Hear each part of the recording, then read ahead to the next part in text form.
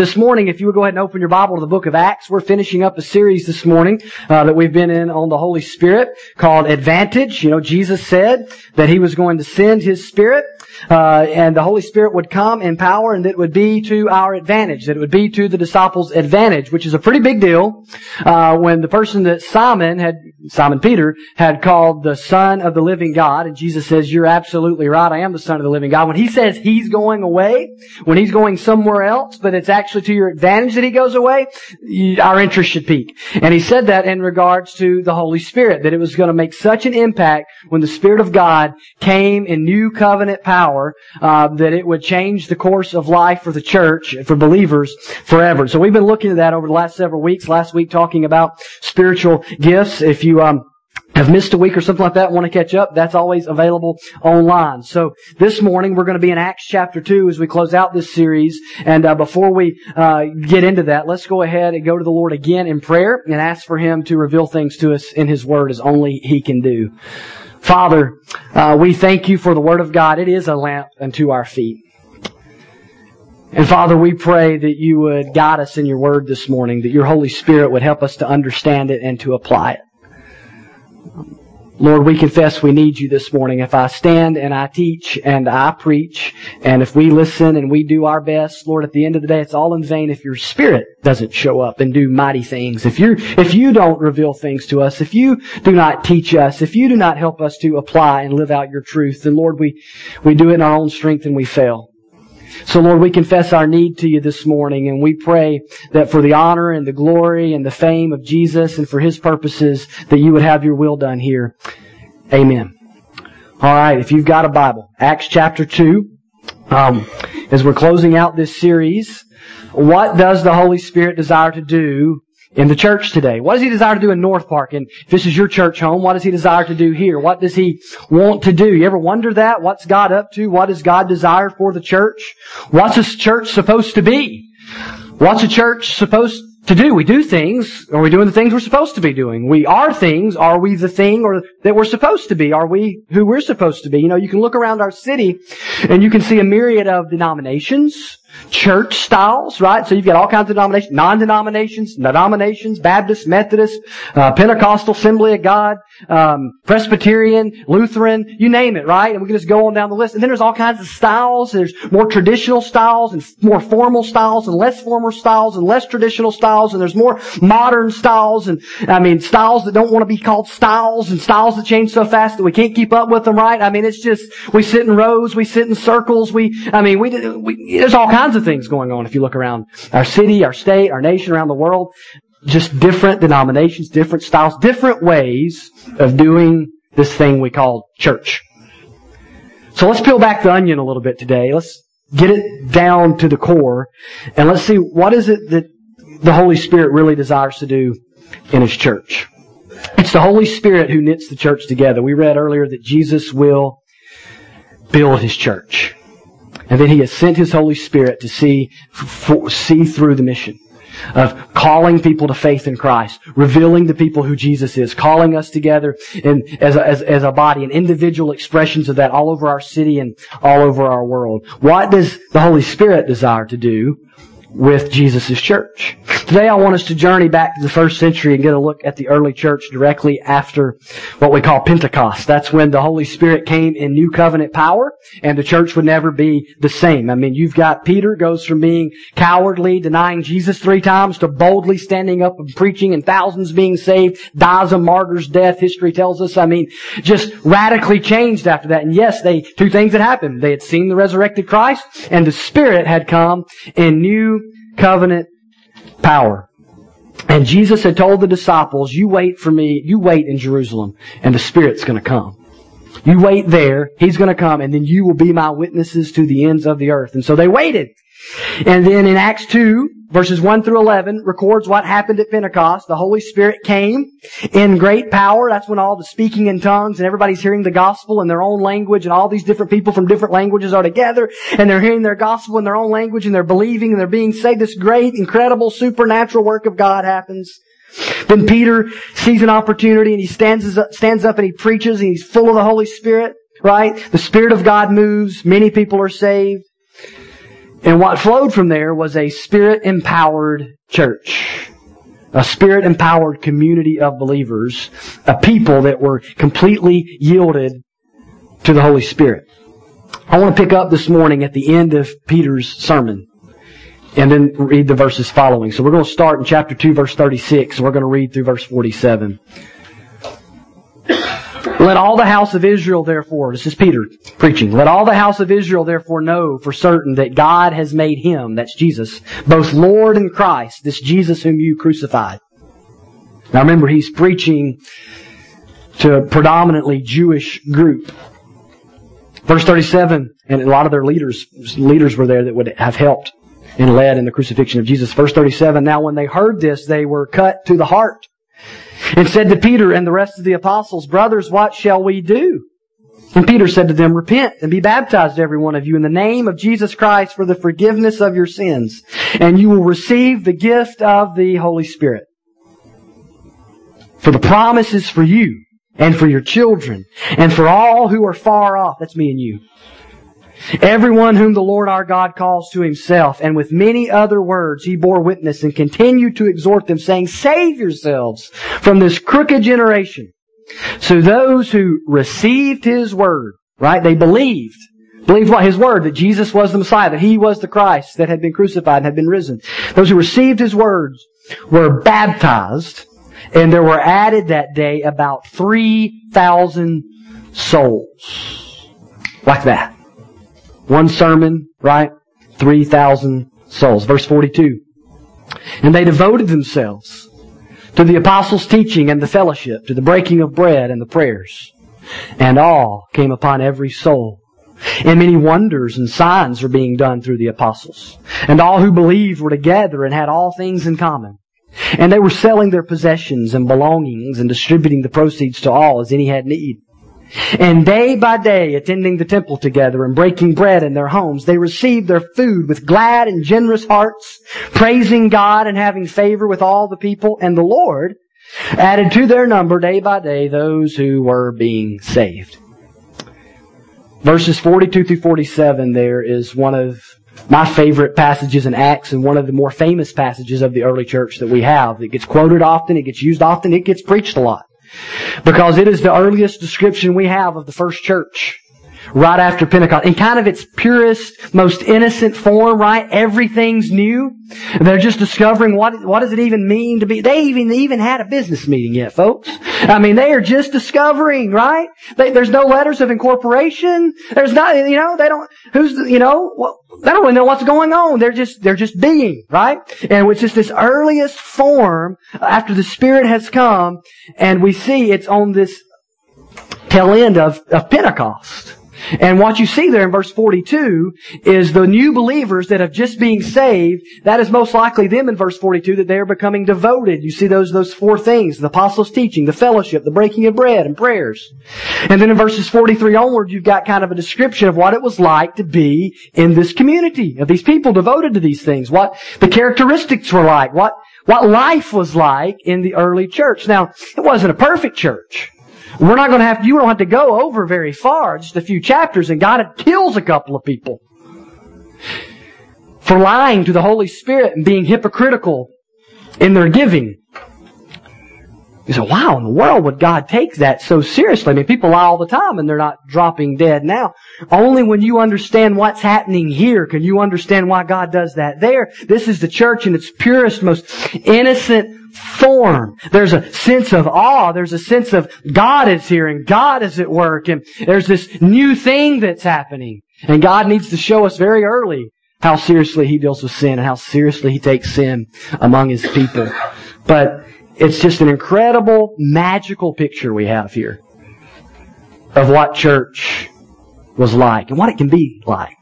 Kind of what the dream is, what the ideal is, what we constantly have to call ourselves back to and strive for in these passages. You know, some things you read in Acts or in certain historical books, narratives and things like that are what we call prescriptive and some are descriptive. What I mean by that, prescriptive is do this, right? You read Ephesians, there's a lot of prescriptives in there, right? You need to do this.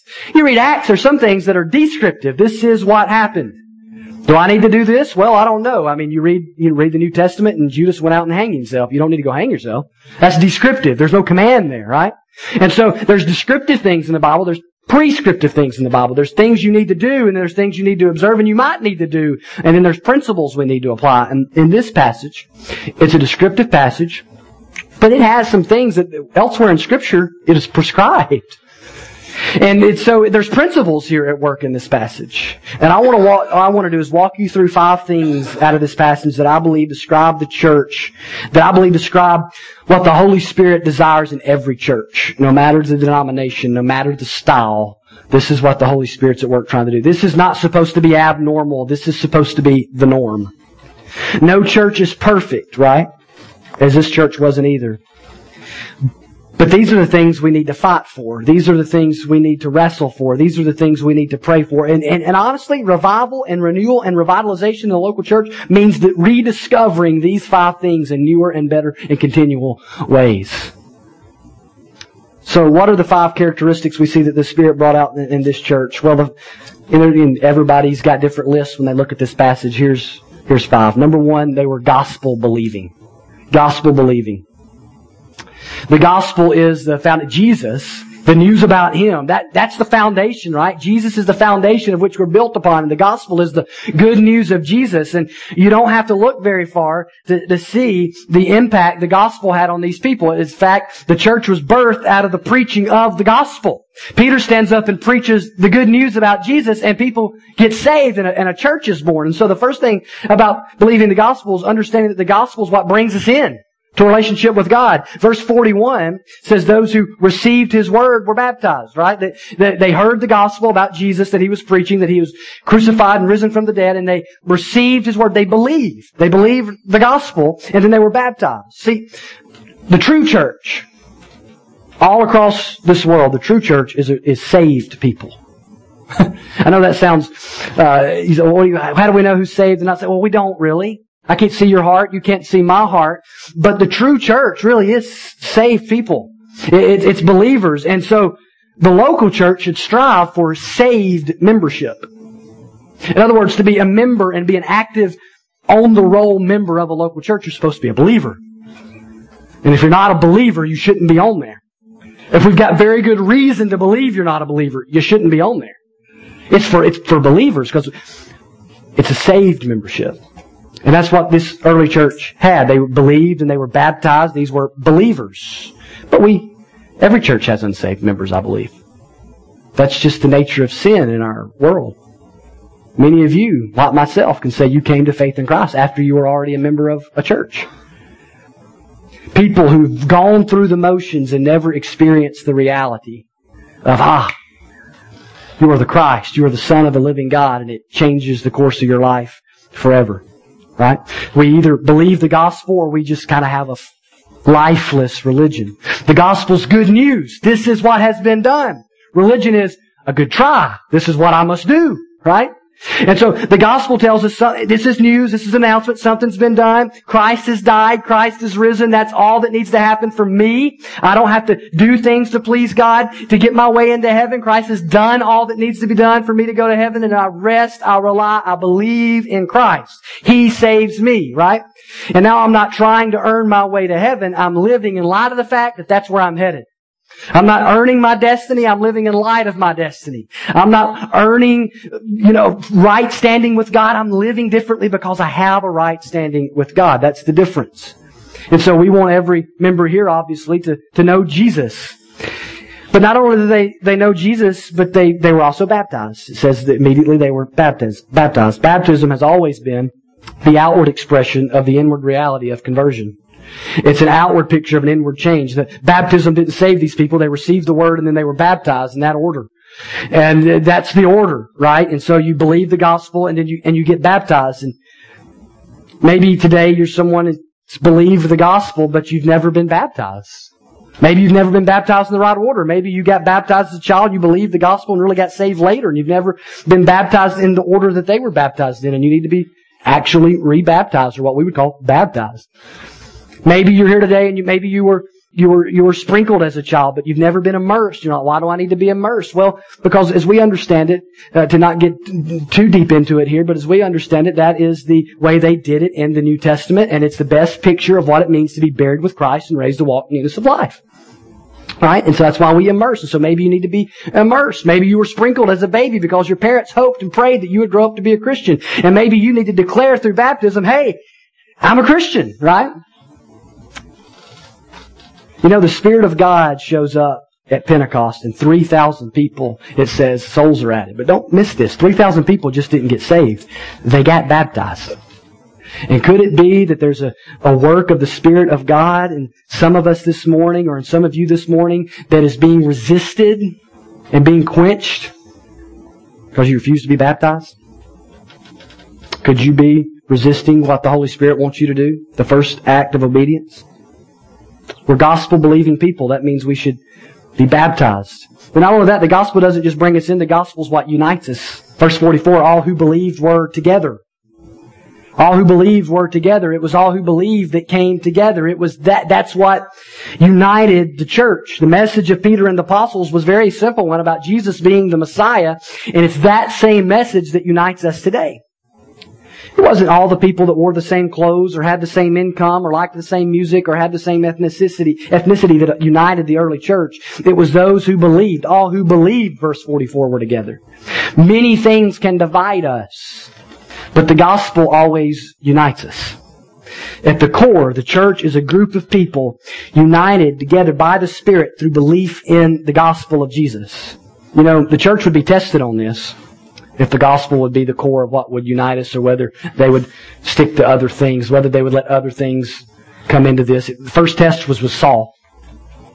You get over to Acts chapter 8 and 9, and in that section you've got the biggest enemy of the church that's persecuting them and dragging people off to be imprisoned, and then all of a sudden he shows up at a church meeting one day and saying, hey, I know I've been having you locked in jail. I know I've held jackets while some of you have been stoned. I know I'm probably guilty of murder. I'm probably guilty of a lot of horrible crimes against this church. But I met Jesus on a road on my way to Damascus to lock some of you up, and I gotta say I'm in. Right? I gotta say I believe. I've been baptized. This guy baptized me. Now I want to be a part of your local assembly. And so now they're being tested. Will the gospel unite us? Or will things like what you did in your past and who you are and the fact that I'm bothered by you, will my lack of forgiveness, my bitterness towards you, the fact that my husband's in jail because Paul drug him there, will that prevent it? And he goes on to be write most of the New Testament and to be a key leader in the early church. Why? Because the gospel unites us. The gospel unites us. But also we grow in the gospel. Spiritual growth happens in the gospel. We believe the gospel because it's what brings us in. We believe the gospel because it's what unites us. And we believe the gospel because it's what enables, the Spirit uses to enable our spiritual growth. In verse 42 it says they were devoted to 4 things. And you'll notice there the third one is the breaking of bread. And that likely meant this. In their day, they would get together for these big meals. They call them love feasts, right? And if you don't have food, just come on. We'll have enough for you, right? And they just get together, they would eat, and they would fellowship, and they'd spend time together. And at the end of that meal, they would take the Lord's Supper. A lot like the way Jesus instituted it. And they would take the Lord's Supper at the end of the meal. And so usually when you see that passage, it conveys both of those things. They ate a meal together and they took the Lord's Supper. And it says they were devoted to this communal coming together, and yes, eating, but that taking the Lord's Supper. And it is in the Lord's Supper that the Bible teaches us we proclaim Jesus' death. We proclaim the gospel until He comes again. You see, baptism is a way that we have to proclaim the gospel. The Lord's Supper or communion is a way that we have to proclaim the gospel. One says, hey, I'm saved. One says, hey, I'm being saved. One says, hey, I'm still applying the gospel to my life. I'm still relying on the death of Christ and that alone as being sufficient to pay for my sins. And we continue in the gospel. The Lord gave us that, the Lord's Supper, as a reminder to continue in the gospel, as a constant reminder of our need for it. The gospel's never something we depart from, only something and I say this a lot, that we continue to grow in and apply to our lives. You look all through the New Testament and you see it that way. They say a command, but it's always a lot of the gospel. You know, Tim Keller has said that the gospel's not the ABCs of Christianity, it's the A to Z of Christianity. Now think about it this way. You learned the alphabet at what age, right? Kennon's gotten to where he can kind of say it. Sometimes he leaves some letters out here or there, but for the most part, right, he can kind of get through it. He's 3, right? And it's A, B, he sings it, and at the end, next time won't you sing with me? And you learned that at 3, at 4, whatever. There's an age that you learned to do that. And you've had those ABCs ever since then, but now you write sentences. You can maybe you can still diagram a sentence, I don't know. And you use subjects and you use verbs and prepositions and all these things, and you can write a paragraph hopefully and probably construct an email, and you can talk and you can hopefully read and all those sort of things, but it started with an alphabet. And apart from that alphabet, you can't do any of the other stuff. All the stuff that earns you your degrees and may help you earn your living, you can't do any of it without the alphabet. You use the alphabet every day. And everything else you learn in the English language is built on the alphabet. And if you ever said, well, I don't need the alphabet anymore, you can't not need the alphabet anymore. It's in the DNA of how you use the language now. Just knowing how the letters even sound, right? I mean, this is very basic stuff. That's the way the gospel is in the Christian life. Everything else is built on it. You say, I want to move on from that and I want to learn about the return of Christ. Man, that's the gospel, right? The fact that He's coming again, it's all built on and connected to the gospel. Everything is connected. It is the A to Z of the Christian life. And so we continue to grow. And listen, we are a gospel-believing, gospel-preaching, gospel-proclaiming local church. We believe something has been done. We believe there is good news that we get to declare and hold to. Have you believed the gospel? Are you trying or are you resting? Has the Spirit of God drawn you to Christ? Are you growing in the gospel, or are you trying to move on to your self-effort? Are you trying without believing and holding to the gospel? Would you as a church pray that God would strengthen our understanding of the gospel so that we'll know the love of Christ in a deeper and more profound way than ever before? I believe when God does unique movements in local churches, generally it's probably begins in, many times, a rediscovery of not just the simplicity, but the depth of the gospel. We're gospel believing. Number 2, we're supposed to be Bible teaching. Verse 42 says of the things that they were devoted to, the first one it lists, it says they were devoted to the apostles' teaching. That word devoted means to persist in, to continue in, to persevere. What was the apostles' teaching? Well, it primarily would have been the teachings of Jesus, and then helping them to see, as Jesus had showed them after He'd been resurrected from the dead, the Bible teaches us, had showed them how the Old Testament points to Him and is fulfilled in Him. And so the apostles' teaching likely primarily would have been taking the Old Testament and saying, look, let me show you Jesus. He's all in this thing, we found out. We've been missing it, right? Look, let me show you, let me show you, let me show you. And look, and Jesus told us this. Look, Jesus said this on the Sermon of the Mount, and that helps us understand this. And Jesus taught us this. And pointing them to Jesus and building their life on Jesus and applying the teachings of Jesus. And now we have that, and it's called the New Testament. And we have the whole Bible, the Old and New Testament, and they were devoted, if they were persistent in, if they continued in, if they were held so dearly to the apostles' teaching, how much more should we with the completed Word of God? They were so sold out to the Word that was being taught that they hungered for it. They were devoted to it. I can't express strongly enough how strong that Word is in the language. When God's Spirit breathes life into dead souls, that living soul becomes thirsty, and the water is the Word. It is the Word of God. Notice that the teaching was Christ-exalted teaching because the apostles' teaching was the teachings of Jesus and pointing them to Jesus. You know, the Bible isn't mainly a book of rules or a book of moral code or just a book about how to live your life. It's a story about Jesus from beginning to end. And beware of reading the Bible like it's about you. It leads to all kind of error. And I would dare to say that maybe most people, maybe even most Christians, approach the Bible that way. This is a story about me. What does God have to say to me about this? This is all about me. It's all about Jesus. And it's not about trying to take Jesus from the Scriptures and take the Word and fit it into our story. It's about understanding that it's His story, and we're going to take our life and graft it into His story and see how our story fits into His story, right? He's the star. He's the star character of the story. So we approach the Bible that way. We preach the Bible that way. It's primarily about Jesus. And notice the devotion to the teaching of the Word. that they had. It's more than just a list of things that you put on a website or that you sign and says, I believe these 8 things. No, the teaching, the application, the understanding, the growth in. They devoted themselves to this. Listen, I can't devote you. You can't devote me. But together we can devote ourselves. They devoted themselves. It's an individual decision to be devoted to the Word. So you should come in here and you should strive to get the most out of the Word when we're together, or when you're opening your Bible, whenever that is, or when you come under the teaching of the Word.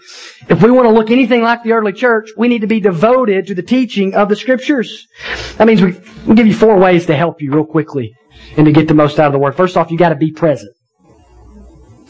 You got to be here. Right? You got to be here. I'll just be honest. There's something about being in the community of saints that you can't get from a podcast. You got to be here. We're all going to miss from time to time, but consistent patterns. You got to stay alert. You got to stay alert. And you got to fight that, man. Because I'm long. This isn't 20 minutes and we're out of here. I mean, maybe, you got to seek understanding. It's one thing to be here and to be alert, and another thing to actually want to understand what's being said and to kind of fight to understand the text, right? And then you got to practice applying it. Or you lose it, right? You got to practice applying it. And all those things require a battle on our end that we got to fight for. We got to fight the temptations. To be here, to be alert, to understand and apply the Scriptures. And if we do those things, we'll grow increased devotion to God's Word. Thirdly, they were community-oriented. Verse 42 says they were devoted to the fellowship. That's the other word there that they were devoted to. The apostles' teaching and the fellowship. It's a Greek word, koinonia. It means fellowship or participation. It carries the idea of sharing in something together. When we Baptists, if you're not a Baptist, here's how Baptists think of it. Baptists think of this word as fried chicken and baked beans and sweet tea and round tables and, right? That's the fellowship. And that's great. And we should practice that. That's like a small part of fellowship. If I was listing 10 things about fellowship, it would be like a third point somewhere underneath one of the main points, right? Let's eat together. But it's part of it. We see, hey, it's all through this text they were eating together. But that doesn't drive at the heart of the Word. This is life together. This is a deep commitment to one another. They just weren't committed to the Bible. They just weren't committed to Jesus. They were committed to the person sitting beside them, the person sitting in front of them, the person sitting behind them. They were committed to one another. They did not have a privatized faith. Their relationship with God wasn't just about me and Jesus. It was me and Jesus and us. It was communal. Jesus said what? They will know you are my disciples by your love for one another. Jesus never told us how to market the local church. However, He did tell us that He would make us stand out, how He would make us stand out as His local church. He said we'd be a city on a hill that would be the light of the world. And He said people will know you by your love for one another. Their marketing scheme was very simple in the early church. Radical, unique, love for one another, and created an irresistible community that people were drawn to. The light of the world. Who we are should be obvious. Our community should be so different that it should be attractive and alluring to the outside world, because we're made for community. You're created for it. It's in our DNA to live in community. You're not made to do life alone. So people should see the way we do community and the way we function in our relationships and with one another, and they should realize I'm missing that, and they should be drawn to that. They might hate us for certain things. They may not believe what we believe, but they should be drawn to the community. Back in the 80s, television was just full of like these family shows. I listed a few of them. Aside from current day headlines, The Cosby Show, Family Ties was a favorite of mine. Interesting family dynamic there with the conservatives and the liberals and all that. Full House. Remember Full House? Late 80s, early 90s. Growing Pains, The Seavers. Right? Those were some of my favorites. And those shows would come on, and man, moms and dads and little kids would all watch the same show together. And everybody would laugh. They didn't have to go in separate rooms and watch. Everybody wanted to watch the same show. And at the end of the show, no matter what crazy stuff happened, the music would play and you knew everything was going to be alright, and somebody would sit down and have a very wise conversation and everybody would learn something. Right? And that's just, every show was that way. And then everybody sits down on the corner of the bed and let me tell you why you're an idiot, but you know, you're going to be alright, you know? Everything turned out alright. Nobody was getting divorced. Unless the story was about a family that had already been through that and was living in light of it. Nobody was, if they went to jail, they weren't staying. Right? If anybody died on those shows, they dealt with it in the best possible way and everybody handled it well or did by the end, right? It was clean. It was neat. It was tidy, and it showed people were drawn to those shows because at times there were things that you looked at, it reminded you of things in your family or things you wished about your family. Maybe it was the relationship between the parents and the children or the brothers and the sisters or whatever that you kind of go, I wish my family was more like that or whatever. And you know, the church is not perfect. And our stories sometimes are messy and a lot of times there's a lot of pain. But we should be showing people the world around us, the relationships in this world work better when they're done according to God's design. That life works better done according to God's design. They should be amazed by how we resolve conflict in the local church. They should be amazed by how we treat people we disagree with. They should be amazed at how we care for people that are hurting. They should be amazed because we should be showing them the way to what community looks like. Look at the characteristics of this community that made them stand out. The first thing was their unity. It says, all who believe were together. And that Greek word is a word that signifies their unity together. And it expresses itself, and they had all things in common. They were sharing their stuff. I mean, they were unified. Unity is not everyone being alike, but it is everyone having one purpose and one mission. They had a single mind and a single purpose. They refused to have 3,000 agendas. They could have had 3,000 agendas. You know, and I'm always amazed when people say, I don't like big churches. Boy, you would have not liked the first church. It was huge. It was huge. It was a mega church. It was. And they could have had 3,000 agendas, 3,000 of lists of things we should be doing, but they didn't. They had one. Jesus had given it to them. Make disciples, right? And so they rallied around that. Churches and people that fail to make the mission the big deal will start making other things a big deal. If disciple making, if growth in Christ's likeness, if seeking and saving those that are lost are not the big deals in the local church, we are sure to make idols of trivial things. We are sure to exalt trivial things. We are sure to fight and argue over things that really don't matter, that we're not even going to remember maybe in heaven, right? Because we have gotten disconnected from what matters most. Unity has to be maintained. It has to be fought for, not with each other. For. It cannot be assumed. And it starts with me, it starts with you, it starts with us as individuals and corporately living on mission and having that overshadow, having Matthew 28:19 and 20, the Great Commission, overshadow everything else. And saying, you know what, at the end of the day, if it's helping that and it's not thwarting that, I don't need to stress to a large degree. It was a community of generosity.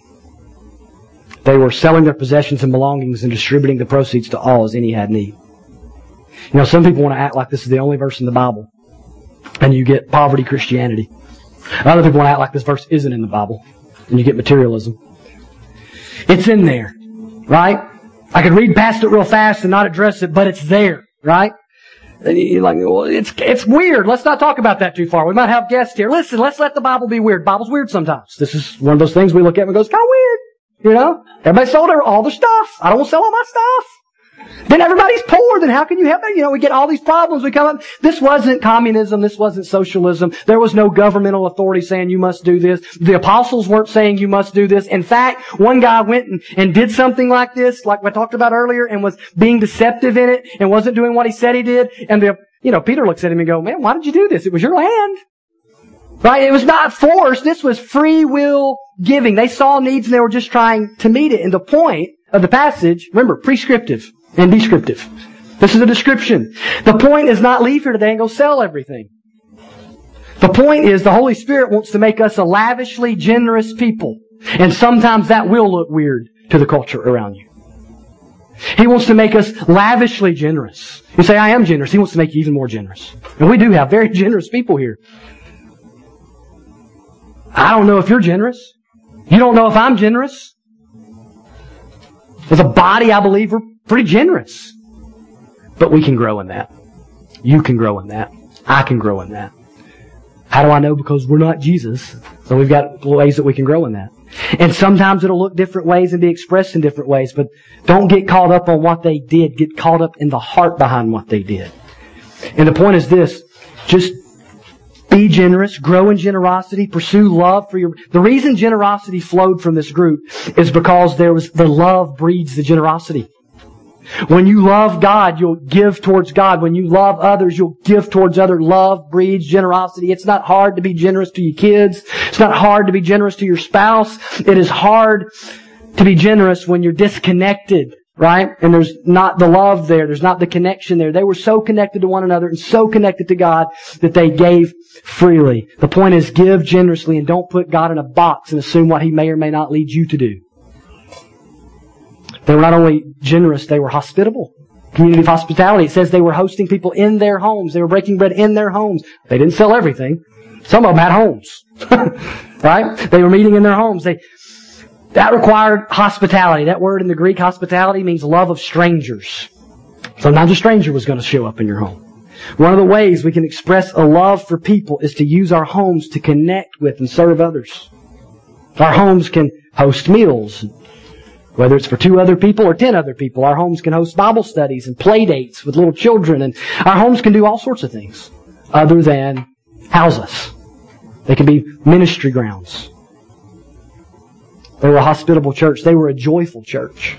A joyful church. It says they were receiving their food with glad hearts. Glad and generous hearts. You see that they were praising God and having favor with people. This was a spirit of joy just runs out of this text. We wouldn't admire this church. We would not admire this church if we thought they begrudged all that was going on here. If it all felt like a duty, if it all felt forced. Well, I had to go sell my stuff, and well, I had to go do this, and I had to go to temple every day, and I had to do this every day. And if that's the way the text felt, if the text felt like they were making themselves do these things, if the text felt manipulative and forced, we would look at it and pity these people. But because joy runs out of this text, especially by the end, we admire these people. And how many times does the world look at a joyless Christian and a joyless church and pity us? It's the difference. The fruit of the Spirit is joy. God the Holy Spirit doesn't just want to make us obedient. He doesn't just want to make us generous. He wants to make us joyful. So we need to loosen up a little bit. Laugh a little bit. Tell a joke every now and then. Smile. Laugh at a joke every now and then. It's going to be okay, right? Listen, I'm not in hell today. That's a good day.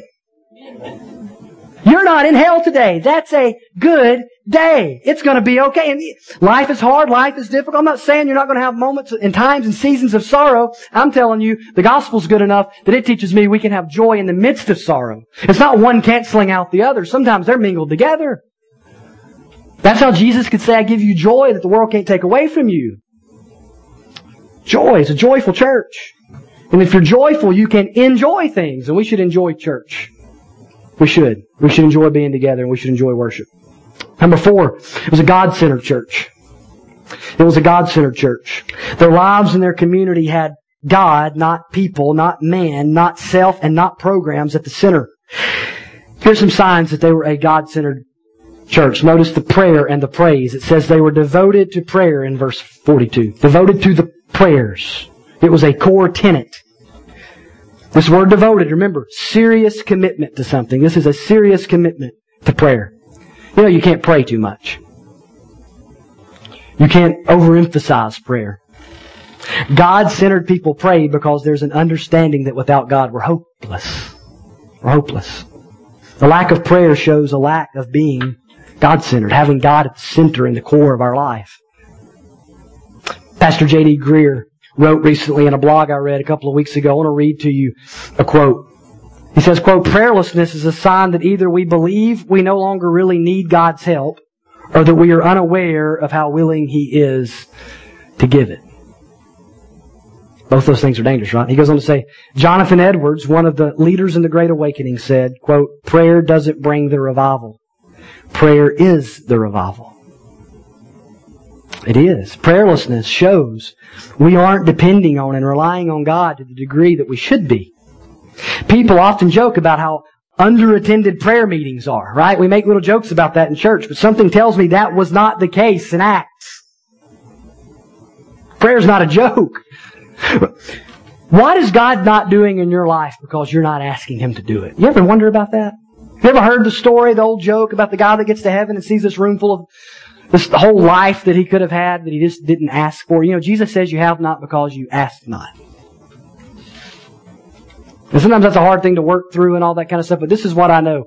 You have not because you ask not. And I believe that there are things that God withholds until we ask. I do. And He wants us to ask persistently and faithfully and full of faith. What are things in your life that God's not doing simply because you're not asking? In persistent, fervent, faith-filled prayer. What are things that He's not doing in and through our church simply because we're not really asking? Prayer shows a God-centeredness. Verse 47 says that they were praising God. I mean, it's not just talking about when they showed up at church. This is just the abundance of their life was praise, not merely a Sunday ritual, a lifestyle. God-centered people in churches are characterized by praise, by worship. Praise is the overflow of a life centered on God. It's not a church buffet where you come and decide, I'll take some praise today. No, I don't want the praise. I don't want the worship. I'll take the teaching, or I'll take this, or I'll take this. No. We need it. We gotta have it. And when our lives are God-centered, this flows out. You know another thing that stands out? Awe and miracles. Verse 43, and awe came upon every soul. Awe came upon every soul. That's the Greek word phobos, for fear. It's a reverential fear and respect. In this case, talking about, a lot of times it was used in terms of a deity. In this case, it would be God. The idea is that everyone knew God was at work. They knew it. Even though it says it came upon everybody, scholars will tell you, commentary people will tell you that it's not just the church, it was those around the church. Even people that weren't believers, there was this holy fear that came upon it. God seemed real to them. That's the best way I know to explain that word. You want to know what that kind of awe is? It's like God seems real. Very real today. Reach out and touch Him sort of real. Is there an awe in your prayers? Is God's listening? Do you understand that? Like that should help create some moments of awe in our lives when we stand and sing and we realize we're singing to God. When God's Word is being preached, we realize God speaks through His Word. When we go to the Lord in prayer, we realize we're talking to God. It's when God seems real to us. And there was a sense of His presence and His activity in this church. I long for us to know and understand that God is active and present in our lives and in our community. Church is not about a performance. It's not about our performance or my performance or a band's performance. It's about God's presence. It's about God's presence. They knew God was at work because they could see the evidence. Verse 43 says many wonders and signs were being done. At this time, there was an influx of the miraculous. The Spirit had come in great power. They were seeing miracles showing the Holy Spirit's power. And God certainly still does miraculous things of all sorts that we pray for. And many times God answers those prayers. And many times He does still heal people and do things that we can't explain. The greatest miracle, though, is conversion. It's when a person that would never choose Jesus apart from the Spirit of God working in their heart and life chooses Jesus. It's God and only God who saves self-righteous sinners, who sets addicts free, who heals marriages, who mends broken hearts. Those are miraculous things. And we want to be a place, we want to be a people, every church should be, that we see God things happen. Things that only God can do. Things that we can't explain on our own. Things that we can't figure out. It's my prayer that God would do something so great in our midst and through this church and in this community that we can't explain it with programming or with finances or with a campus or with anything. We can only say, God did that. I don't want the credit for it. We don't want the credit for it. You don't want the credit for it. We want God to get the credit for it. So we want Him to do it in such a way that everybody just, man, God just did something there. The miraculous. Lives being changed. That doesn't mean we don't use wisdom and leverage our ministries and leverage our finances and our property and our programming and our talents and all those things for God's glory. God doesn't work in spite of our stewardship. God does work through our stewardship. So those things are important too. But we got to understand we need God to work. Another thing that characterized them was their faithfulness. Verse 46 says, day by day they were attending the temple together and breaking bread. Man, they were just consistently worshiping together. It was just natural. It was weird that whoever wasn't there that day. Man, it was just a spirit of faithfulness. Those that could be there, those that were able to be there were there. Their time was consistently spent with God's people, worshiping God. Because God was at the center. He was the priority. You know, you make time for what's important. You all made time to be here today. It's amazing how people who don't have time for church eat every day. Have you ever noticed that? I never have time to go to church. How many meals have you missed? You seem to be doing okay. Right? Why don't you make time to eat 3 times a day? Right? Wow! I don't have time for church, but man, I'm caught up on all my shows. DVR's clean. Spent 12 hours this weekend watching TV. Didn't have time for church. You had time for church. It wasn't a priority. Entertainment was. Junior hadn't missed a ball game in months, but man, we don't have time for church. Right? No, it's priorities. It's priorities. And the list could go on. Listen, we live in a city full of family-oriented temptation. We live in the most tempting city in America to pull a young family out of church. You realize that? You said, what are you talking about? I'm talking about Disney World. I'm talking about SeaWorld. I'm talking about the beach. I'm talking about Universal. I'm talking about parks. This is the greatest place in a lot of ways to raise a young family in our country. And in the same way, it's one of the most tempting places to pull them away from the things that God says is priority. Be careful. Be very careful. It is a dangerous temptation that must be. God-centered people are characterized by faithfulness to God's people. One last thing. They were mission-minded. This is drawn just from observing the text, but let me give you 3 observations of it. First of all, they were attending the temple together. You say, well, that was because they were faithful to worship. Yeah, but the temple is where all the Jews were going to worship, and these were converted Jews. These were Messianic Jews. These are Jews that believed in Jesus. And so going to the temple wasn't just about worship, it was about evangelism. So they went to the temple to testify about Christ. That's why they were going all the time. They kept going until they ran them out of there. Right? And so, because they wanted them to say, yeah, you're longing for the Messiah. Let me show you Isaiah. Let me show you that Jesus is that Messiah, right? And so, they were living on mission. It says they were having favor with all the people. They couldn't have favor with people if they weren't engaged in the mission. People were looking at how these people lived their lives, the kind of community that they had, how they treated people, and people were drawn to them. They had unusual favor. To the point that Luke needed to note it, an unusual favor with people around him, with people that didn't know Christ. For a mission-minded people will seek and desire favor with those that are far from God. I'm not talking about being people pleasers. I'm talking about being people who, as Paul said, are willing to be all things to all people. I'm talking about living, as the Bible says, a life that makes the gospel attractive. I'm talking about showing that our hope is not in this world. That means the way we handle money should reflect well on Christ. That means the way we handle our work should reflect well on Christ. The way we raise our family should reflect well on Christ and show our hope's not in this world. The way we react to the political scene should reflect well on Christ. Listen, if you're just as panicked about whatever happens in politics and in the government as the lost person sitting beside you, your hope looks just like their hope. I don't know who's going to be president. I don't know what's going to happen with this thing and these laws that are going. I don't know what's going to happen. Do I have concern? I'm concerned. But Jesus is still on the throne. And it was worse then. It was worse then. And the church always flourishes. Always flourishes. No matter the environment. No matter the environment.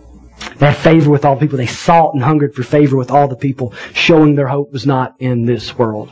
You know, we want this to be the kind of place that even people that are far from God, don't love God, don't know God, and they're just attracted to the community of it. You know, and they go, you know, something goes wrong in my life, that's where I'm going to go. Example, last week, my little daughter, 1-year-old, bust her lip, right, and it's all, you know, messed up. She's bleeding everywhere. Like, oh no, she's going to need stitches, so we're going to take her to the emergency room. I hate the emergency room. I hate it. Do you like the... I've never met anybody who goes, what you doing this weekend? I'm going to go to the emergency room. Get a cup of coffee. Might meet a girl. You know, single people don't hang out there, right? People don't go on date night at the emergency room. It's a horrible place. If you work there, I'm sorry. But you know what? I thank God for the emergency room. Because you know what? My little 1-year-old daughter's lips bleeding and I don't know what to do about it. We're going to take her to the emergency room, right? If I'm sick enough and I can't wait to the doctor the next day and I don't know what's happening, something's broken, something not working right, I'm going to the emergency room and I'm going to deal with the influenza and I'm going to deal with the people that look like they're on death's doorstep and I'm going to deal with the zombies that are everywhere and I'm going to deal with the 4-hour wait and I'm going to put up with all of it because I need the emergency room and I'll deal with all the rest of it, right? Because I need it. And we want to be a church that the outside world might look at us and go, I hate those people. And I don't believe what they believe. And I don't believe Jesus is who they say He is. And I don't believe their views on sexuality. And I don't believe their views on marriage. And I don't believe their views on gender. And I don't believe this. And I don't believe that. And I don't believe all these things. But doggone it, if everything goes wrong in my life, I hope somebody in that church is near me. And I hope that's my neighbor. I hope that's my coworker because, man, they love people. They love people. They don't condemn people. They love people. They serve people. And I don't like anything they believe. And I like them. That's what you want to be. That was the New Testament church in Acts. And it says the Lord added to their number day by day those who are being saved. God gives the increase. This verse is one of many that makes it clear that salvation is of the Lord. That me and you have zero power to save anybody. We're just simply responsible for the sharing. The Lord added to their number daily, but I know they were mission-minded because the Lord doesn't save people unless people tell people. Romans 10, 14 and 15. How will they call on Him whom they have not believed? How are they to believe on Him whom they have never heard? How are they to hear without someone preaching? And how are they to preach unless they are sent? As it is written, how beautiful are the feet of those who preach the good news. Paul makes the argument, man, you don't hear, you don't believe. The Lord doesn't add to the number unless people believe. And people don't believe unless somebody tells them. The point is, it was a healthy church and healthy things grow. But they didn't grow because God dropped people down from heaven. God sent His Spirit to empower people on earth to share Jesus with them. We aren't responsible for the saving, but be assured we are responsible for the sharing. We are stewards of the gospel. You can't separate the Spirit of God and the mission of God. The very reason for which He's come. He will lead us out of our comfort zones. He will lead you into hard conversations. He will lead us into difficult places. And let's be a church that cares more about the mission than the methods and all the stuff that surrounds it. If we idolize the methods, we're bound to abandon the mission at some point. The early church would be tested in this. I said they were tested earlier. They're going to be tested in favor with outsiders. The gospel was soon to explode into, of all people, the lives of Gentiles. And you can thank God for that if you're not a Jew today, because that means it got to you. They were to be given great favor with Gentiles. They would start coming to know the Lord. And they had a big business meeting in Acts 15 to talk about it. What in the world are we going to do? The Gentiles are getting saved. They're getting the Holy Spirit. They're speaking in tongues. They're being baptized. Crazy stuff's happening. What are we going to do? Is this a Jewish faith? Is it a Gentile faith? Well, God said we're supposed to be a light unto the nations, a light unto the Gentiles. I guess they're supposed to be getting saved too. Okay? Well, what are we going to do? They don't keep our rules. And they had a lot of rules. Right? God had given them a law. Right? And it had hundreds of rules. Good rules. But God was about to teach them a lesson that a lot of that was passing away. The ceremonial law was passing away. But that was going to be hard for some of them because, man, this is the way I grew up. Right? You don't eat shellfish. You just don't do it.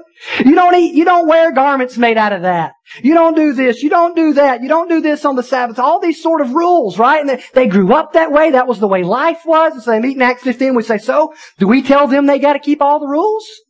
And somebody's wise enough to stand up and go, man, why would you take and put that over their neck? We can't even keep all the rules. Why ask them to keep all the rules? Well, so what are we going to tell them to do? And they boiled everything down to 4 things.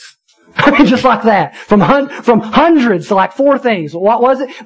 Things sacrificed to idols, blood, and things that were strangled. That was the first 3. All things that had to do with eating. And what was the purpose? You ever wonder? You ever read Acts 15 and wonder why they picked these 4 things? It was because there were Jews who were believers who were among them who were grossly offended by those things, and some who were not believers, that if the Gentiles were indulging in those things in the church, that they would come in and they would be so repulsed they wouldn't want to hear the gospel. So they said, for the sake of evangelism, for the sake of the gospel, let's just not fool with that. And sexual immorality. Why'd they pick that one? Because it was probably the sin they struggled with the most, because it was so prevalent among the Gentiles at that time. So they go, they need to understand if the things that are going to alienate them from their brothers and sisters in Christ, who think who are coming out of a law where those things were wrong, and the sexual immorality, they need to know that's a sin. We know it's a sin, but they don't seem to know that's a sin. I've heard it, it's bad over there. And those two, just tell them that, and we're good. What about all the, somebody was sitting there thinking, my thing didn't make the list. Right? I've got a list of 5 things that are near and dear to my heart, and I've got verses. Right? And they're going, it didn't make the list, brother. I'm sorry. This is the new covenant. In Acts 15:19, James stands up and says, therefore my judgment is that we should not trouble those of the Gentiles who turn to God. What is he saying? Don't put junk in their way. Don't make them carry your baggage. If that's your baggage, that's fine. You carry it all the way to death. But don't you take that baggage and place it in their hand. And we've got our own lists. It's different, but we've got our own church culture lists and our own things, right? From the way we dress to music to tattoos and you name it. We can go on and on and on and on with the list of things. Do not make it difficult. Mission-minded people, do not make it difficult for people to come to God. God says, come. And He offers them the gospel. He says, believe. And He gives them His word to live by. We don't need to add anything to that. We don't need to add anything to that. He said, we would never do that. Oh, we do it. We're all tempted to do that. They were tempted to do it. We're no better than they are. We're tempted to do that. I'm tempted to do that. Beware when we love and find non-negotiable things that are not on God's list. Who are you desiring to see brought into the kingdom today? Maybe it's a family member. Maybe it's a neighbor. Maybe it's a coworker. Pray and live and share like you're the person God's placed in their life to see them come to know Christ. God uses all 3 of those things. Your life and your love, your prayers. But nobody gets saved without the sharing. So patiently and lovingly share. The early church grew because God added to their number, and He tends to do that to healthy things. How many people in Orlando, how many people in Baldwin Park or in your workplace or in your family or in your neighborhood might God want to use you? Might God want to use us to reach? What might be? Who might He want to save? How many children, how many students, how many dads, how many moms, how many grandparents are out there that God's waiting to give us favor with? And sometimes we forfeit that favor. Maybe today you've never truly believed the gospel and been saved. And that's what you need to do today. Maybe today you've never been baptized. And you need to fill out on the back of that card, I've never been baptized. I want to talk about it. And I'll get in touch with you if you'll do that and drop it in the offering plate. Maybe today you need to ask, how might the Holy Spirit desire to use me at the church He's placed me? Where do I fit? But whatever you do, use this as a prayer guide for our church. Pray that God would help us to increasingly be a gospel-believing, Bible-teaching, community-oriented, God-centered, mission-minded people. Because I believe as God does those things and as we see those things revitalized in our church, the Lord will add to our number those who are being saved. Let's pray. If you're here today and I can pray for you, if you just say, you know what, I've just got a special need or something on my heart. I don't know what it is. I don't need to know what it is. But if I can pray for you, just say, Josh, pray for me. I've got a need, or I just need the Lord to, I need the Lord's touch. I need His hand. I need His power. I need His wisdom in an area. I just got something that I can't really share right now, but I just need prayer. I need prayer. Would you pray for me? Would you just raise your hand and acknowledge that before God? Okay, I see that. I see that. Anybody else?